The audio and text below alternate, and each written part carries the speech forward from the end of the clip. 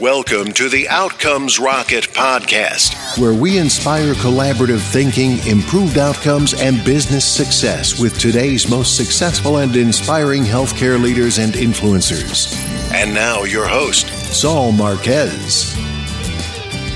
Outcomes Rocket listeners, welcome back once again to the Outcomes Rocket, where we have daily conversations with today's most inspiring healthcare leaders.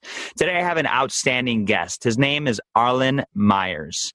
He's a physician and CEO, the founder of Society of Physician Entrepreneurs, and he's also the Emeritus Professor of ENT at the University of Colorado School of Medicine. Dr. Meyers has had a tremendous amount of experience, 4 decades in the healthcare industry, and he has made his own thumbprint onto the industry with changes and contributions. So what I want to do is flip over the microphone to Arlen to round out that introduction a little bit more and fill in any of the gaps that I may have missed. Welcome to the show, Arlen. Thanks for having me. No, I was just going to say, in terms of just filling in some of the blanks, just so people know where I'm coming from, it might be useful to kind of share my story. And fundamentally, I went through a fairly traditional career path. After college, medical school, I did my residency in ear, nose, and throat surgery at the University of Pennsylvania, grew up in Philly. I got recruited to the University of Colorado out of my residency. I always sort of knew I wanted to be in academic medicine, so I started my first job in a city and county hospital, Denver General, and did knife and gun club for about 5 or 6 years, which was a very useful experience. And then as my career path progressed, I basically wound up back working at the University of Colorado School of Medicine, where I basically spent my entire career.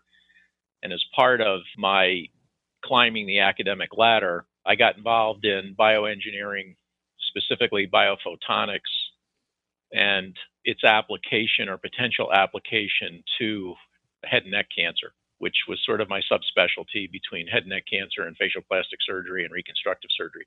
So that led to working with a number of people that resulted in us inventing a gadget that optically detects cancer. And that led to commercialization attempts, tech transfer, spin-outs, money, patents, etc.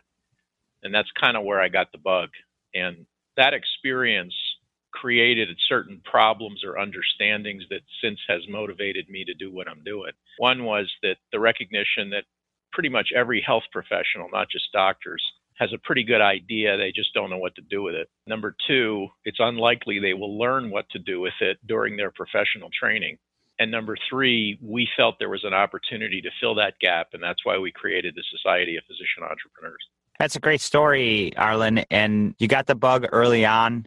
You identified that there's some issues, and now you developed a platform where physicians can come and bring their idea to life rather than take it to the grave. Right. And my view, and we can get deeper into the weeds on this, but my view is that success in commercializing a biomedical or a clinical idea really has more to do with what I call the hidden curriculum versus the formal curriculum. In other words, what you learn in class, while useful, is not, in my view, a critical success factor. What is are resources, networks, mentors, experiential learning, support groups, and a whole host of environmental mindset skills that I think predict success, not the letters after your name.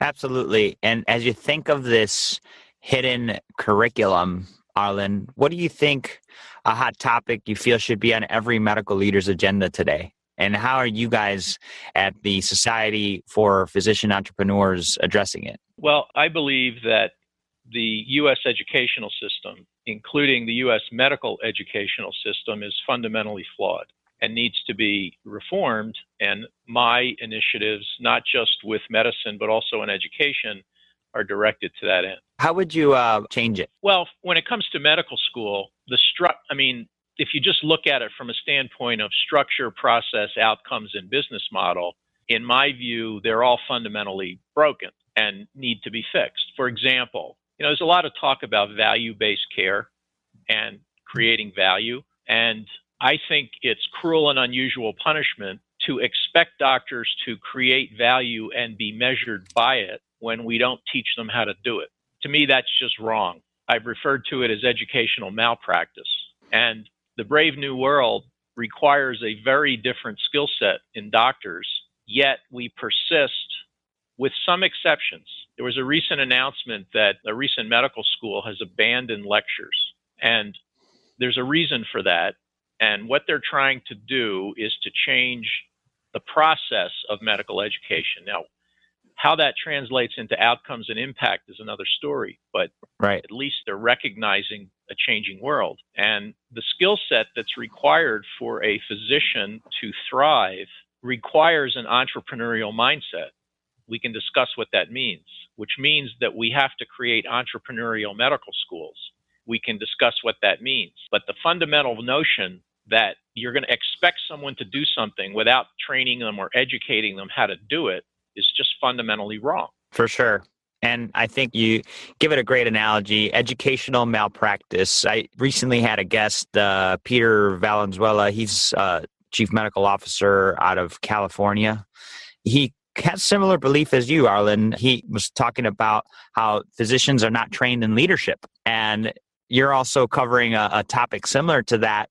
I definitely think that the need is out there. What are you doing to reach out to these physicians? What's the best way to get them engaged, do you think?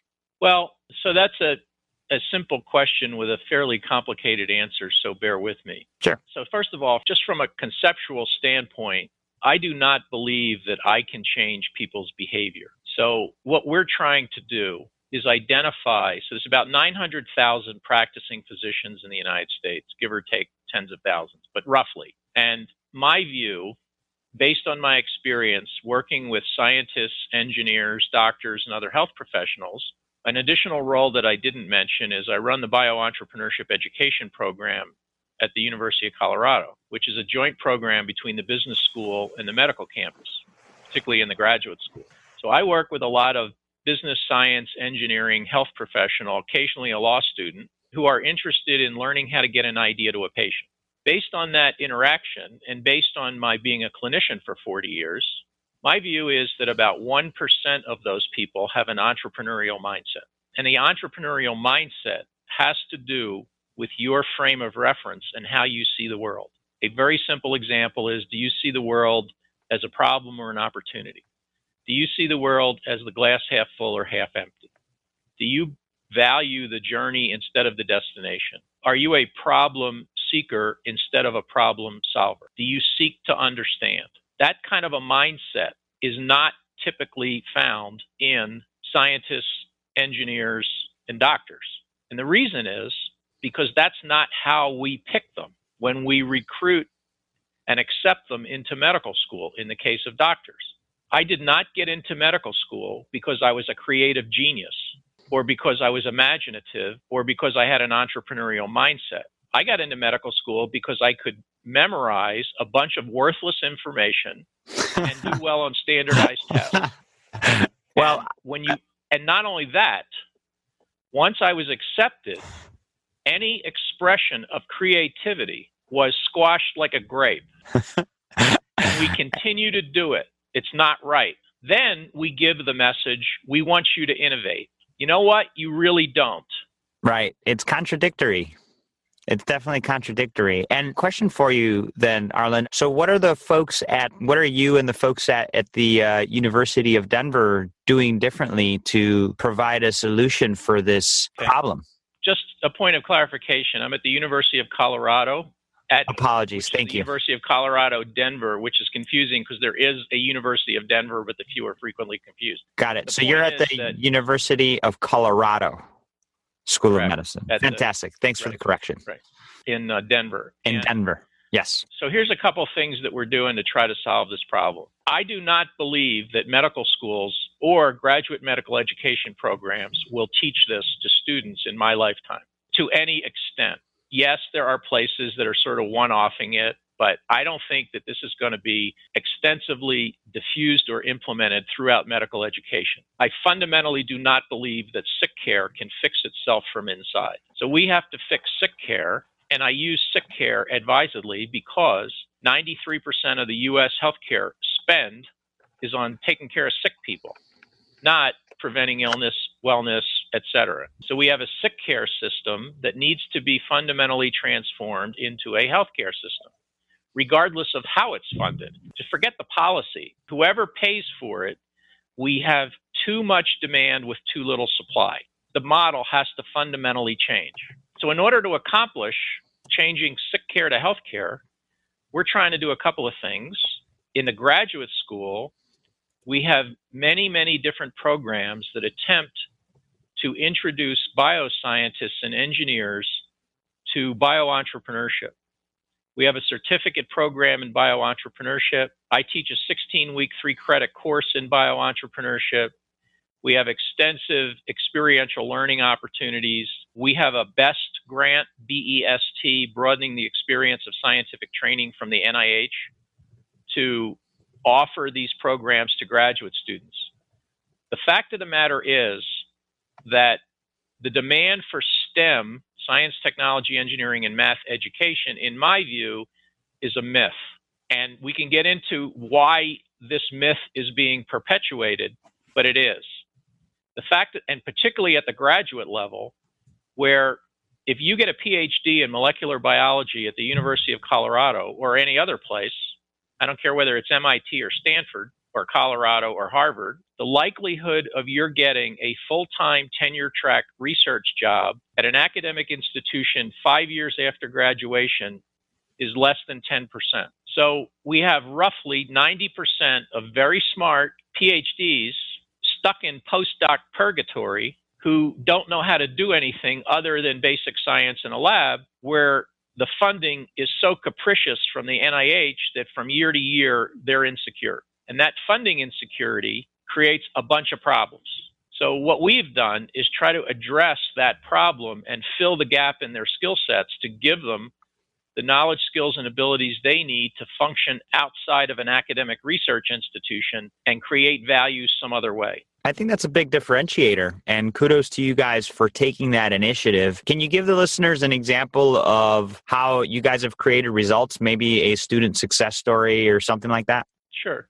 So roughly we have about 30 students who do this every year, and the kinds of stories that you hear, for example, they go to work, one of our students went to work for the tech transfer office at the National Cancer Institute. Several of our students have gone to work for startups, whether it's bioscience, med tech, digital health, because Denver has a fairly thriving digital health community and a bioscience community. Several have gone on to create their own company, whether it's in biopharma, med tech, digital health, or care delivery. Several students have gone to work for tech transfer offices.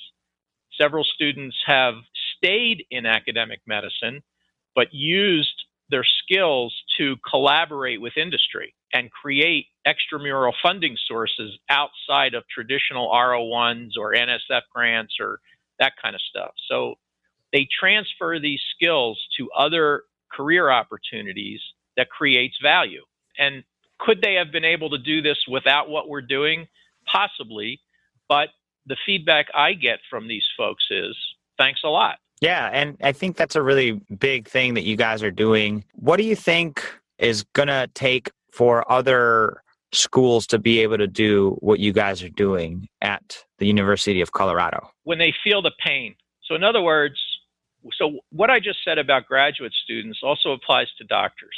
And this movement of physician entrepreneurship, and let me just back up a minute and make sure we're talking about the same thing. Yes. When I say physician entrepreneurship, I do not mean only doctors creating companies. Typically, when you say entrepreneurship, people associate that with creating a company. That's not what I'm talking about. What I'm talking about, and the way we define entrepreneurship, using other language that other people have developed, is that entrepreneurship, particularly biomedical and clinical entrepreneurship, is the pursuit of opportunity with scarce resources, and the goal is to create user-defined value through the deployment of innovation. Now, one way you can do that is to create a company, but I can give you 25 other ways to do it that has nothing to do with making or building a company. What else would you, give me a couple other examples? Well, for example, in care delivery innovation, you can create digital health is a good example. You don't necessarily have to create a company. You can come up with an innovative business model. You can come up with an innovative supply chain idea. You can come up with an innovative telecommunications platform that adds patient-defined value to the care delivery process. Doesn't necessarily. It could be an internal care process.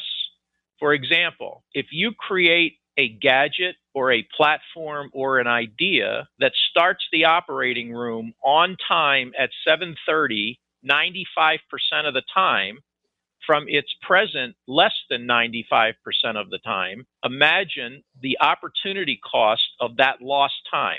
It's like having the planes take off on time, arrive on time, and get the planes cleaned on time so you can turn them around. It's a huge opportunity leak when operating rooms, if you think about what it costs to run an operating room per minute and the opportunity cost that's lost, if you could do one more case a day, you could fly an extra plane with 400 people in it, multiplied by the total number of operating rooms in the country times 365. Do the math.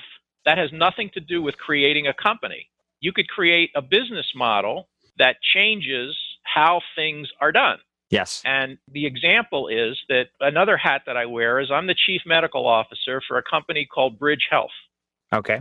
Which is based in Denver, and it's a value-based surgical benefits management company. We're changing the model. The model is not fee-for-service to any doctor you want to go to. The model is value-based bundled payment for top-tier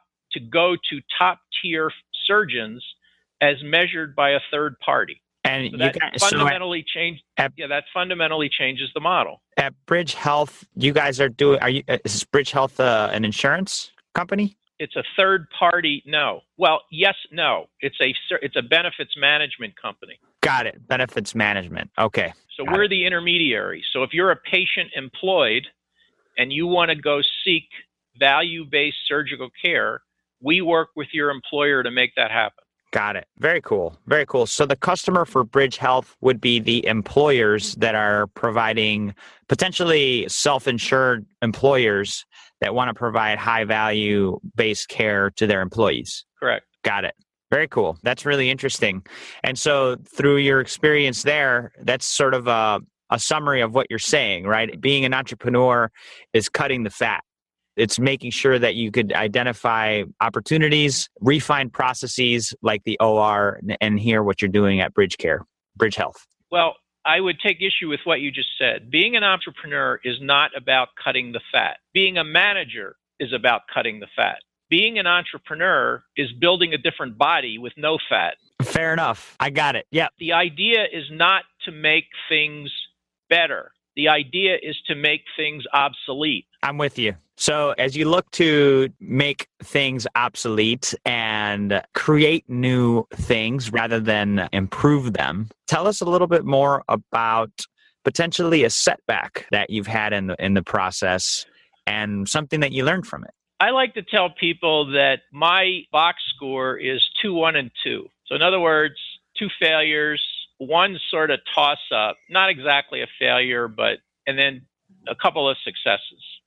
And again, physician entrepreneurship comes in different flavors. For example, you could be a small to medium-sized business owner, in other words, a private practitioner. You could be a technopreneur, someone that wants to get a gadget or a drug to market or a digital health idea. You could be an intrapreneur, which means you're an employed physician, which, as you know, is rapidly rising, but you're trying to act like an entrepreneur within your organization and create user-defined value within the organization. You could be a social entrepreneur where you're involved in social enterprise, like in the case of the Society of Physician Entrepreneurs, it's a 501c3, and I'm trying to improve the social condition as a social entrepreneur in this game playing with soap. You could be a physician investor. You could be a physician educator entrepreneur, or you could be a service provider. There are many doctors now that have given up clinical medicine and wind up being lawyers, financial planners, marketing people, website developers, et cetera, et cetera. So there's lots of different hats you could wear under the rubric of physician entrepreneur, and I've worn most of them. And in those roles, I've won 2, tied 1, and lost 2. And two that I lost had to do with creating medical devices that either just were a bad idea to begin with or didn't, fundamentally, businesses fail for two fundamental reasons. One is you don't create a product that anybody wants to buy, and two, you don't have a viable business model. And in both of my failures, that was the case. Got it. I could go on. You learn more from your failures than your success, and you could go to my LinkedIn page and see the successes, but the failures, I think, are more useful. And so from those two products, you learn the model that works, and now you've incorporated that into what you teach students at the university so that they have a higher chance of success. Right. And another way we do that is through something called the I-Corps model, which you may or may not be familiar with. I am not. But I-Corps stands for Innovation Core. It's a model that was developed by the National Science Foundation and eventually got diffused throughout the federal government. NIH uses it. NIH uses it for their SBIR program, and we use it teaching I-Corps methodology to our graduate students and other stakeholders. And fundamentally, it's a way to do lean startup methodology in sick care. So it starts with problem understanding, customer discovery, value proposition design, business model canvas validation, et cetera, and we walk people through that process. And then at the end, they either kill the idea, or they develop the idea, or they launch the idea. And it's just as useful to kill the idea early and often as it is to waste a lot of time on an idea that doesn't have legs. For sure. You've got a lot of hats, Arlen, and it seems like you're spending a lot of time now on building the Society of Physician Entrepreneurs. Can you share an exciting project or focus that you guys are working on today? Yeah, well, we do a lot of fun stuff. Essentially, the Society of Physician Entrepreneurs, as I said, is a 501c3 open collaborative innovation network that focuses on biomedicine and clinical care. Our mission is to help members, and our members are, again, eclectic since it's an open innovation group. So about half are doctors, half are everybody else. And our mission is to help members get their ideas to patients or to help someone who is interested in getting an idea to a patient. So the others could be engineers, they could be investors, they could be service providers, et cetera, et cetera. We provide education, resources, mentors, networks, experience, and social support systems to people who are members. And we do that through an international chapter network. Just think Rotary for biomedical innovation. And we have chapters throughout the United States, and in the future, we'll probably have one in every continent in the world because this is a global problem. Problem being too much demand, not enough supply, poor models, inequitable outcomes that need to be solved through innovation. That's the basic vision. Yeah, for sure. And what would you invite the listeners that are physicians, engineers, and investors, where would you invite them to participate? How do they get involved? So there's two basic ways. One is you go to the website, www.soapnet.org, and you join the organization, which costs $75 a year, which I think most people who are interested in this can do and put that little amount of skin initially in the game. And then, more importantly, you go to chapter meetings because that's really where the action is, or you create a chapter in your area, assuming that there's enough interest and a large enough community of interest. Then, and soapnet.org, listeners, I just wanted to, for a quick search, and make sure you type in SOPENET, not SOAP, because I got a website for ABC, some show. So SOPENET.org for you to check that out. Sorry to interrupt you, Arlen. I just wanted to make sure to clarify that for the listeners when they visit. Thanks for the clarification. Absolutely. And of course, doctors are used to SOAP notes, SOAP, so that's a good thing to point out. So it's not SOAP, it's SOPE. Yes. Anyway, so that's what you do. And then another initiative we're involved with is we're having conversations with, for example, the AMA. We're having conversations with the American College of Surgeons. We're having conversations with other specialty societies as to how we, that is the Society of Physician Entrepreneurs, can serve as a resource to their members who are interested in getting an idea to a patient. So we're collaborating with other specialty societies and other organizations that have overlapping missions. I frequently participate and speak at national meetings that have to do with digital health artificial intelligence, digital health entrepreneurship, med tech entrepreneurship. Basically, how do we engage physicians in the process? Which brings us back to what we started talking about in the very beginning. And again, my fundamental assumption and observation is that for too long, the two most important parts of the innovation supply chain have been ignored, the patient and the doctor. And we're changing that. I think that's fantastic. And Outcomes Rocket listeners, this is just a phenomenal opportunity. If you're a change agent and you're looking to make healthcare better, if you're looking to be an entrepreneur, the broader sense of the term, check out the soapnet.org site and go to the U.S. chapters.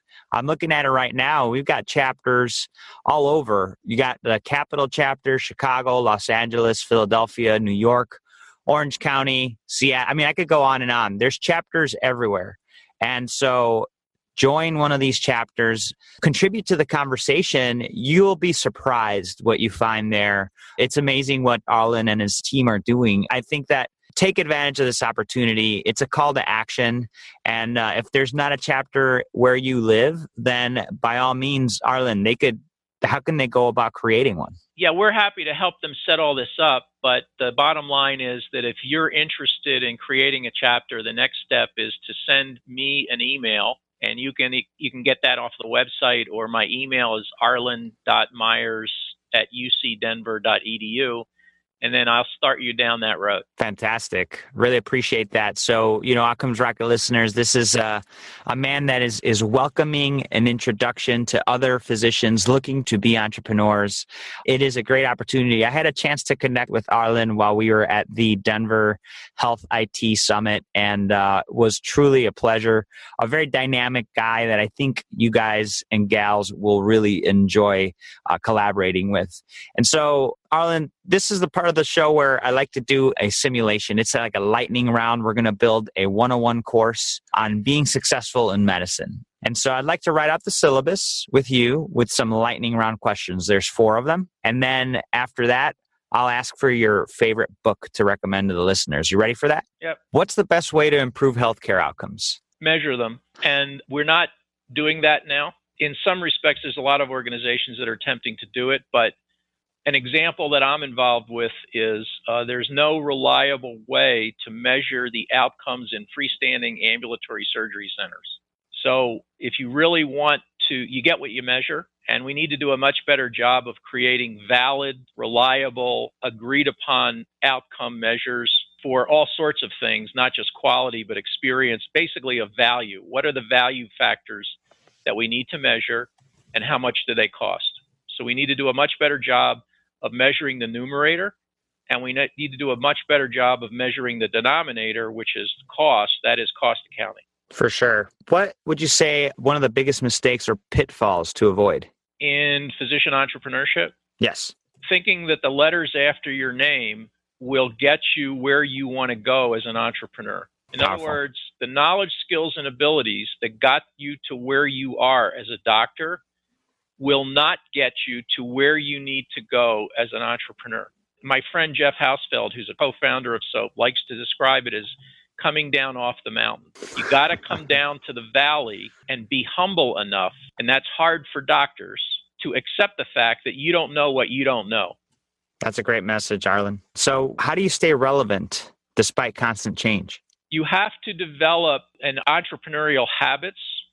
And one of the entrepreneurial habits is to build and perfect your environmental radar and scanning. And again, the clinical mindset and the doctor mindset is so smokestacked that most doctors do not develop robust internal and external networks, and they do not connect to environments and ecosystems outside of sick care. So I tell people, if you want to really understand where innovation is going to come from, you're not going to find that at a medical meeting. You're going to find it at an aerospace meeting. You're going to find it at the Consumer Electronics Show. You're going to find it at Google. You're not going to find it in sick care. So you have to maintain your environmental scan apparatus and perfect it. What's one area of focus that should drive all else in your company or in your personal entrepreneurial focus?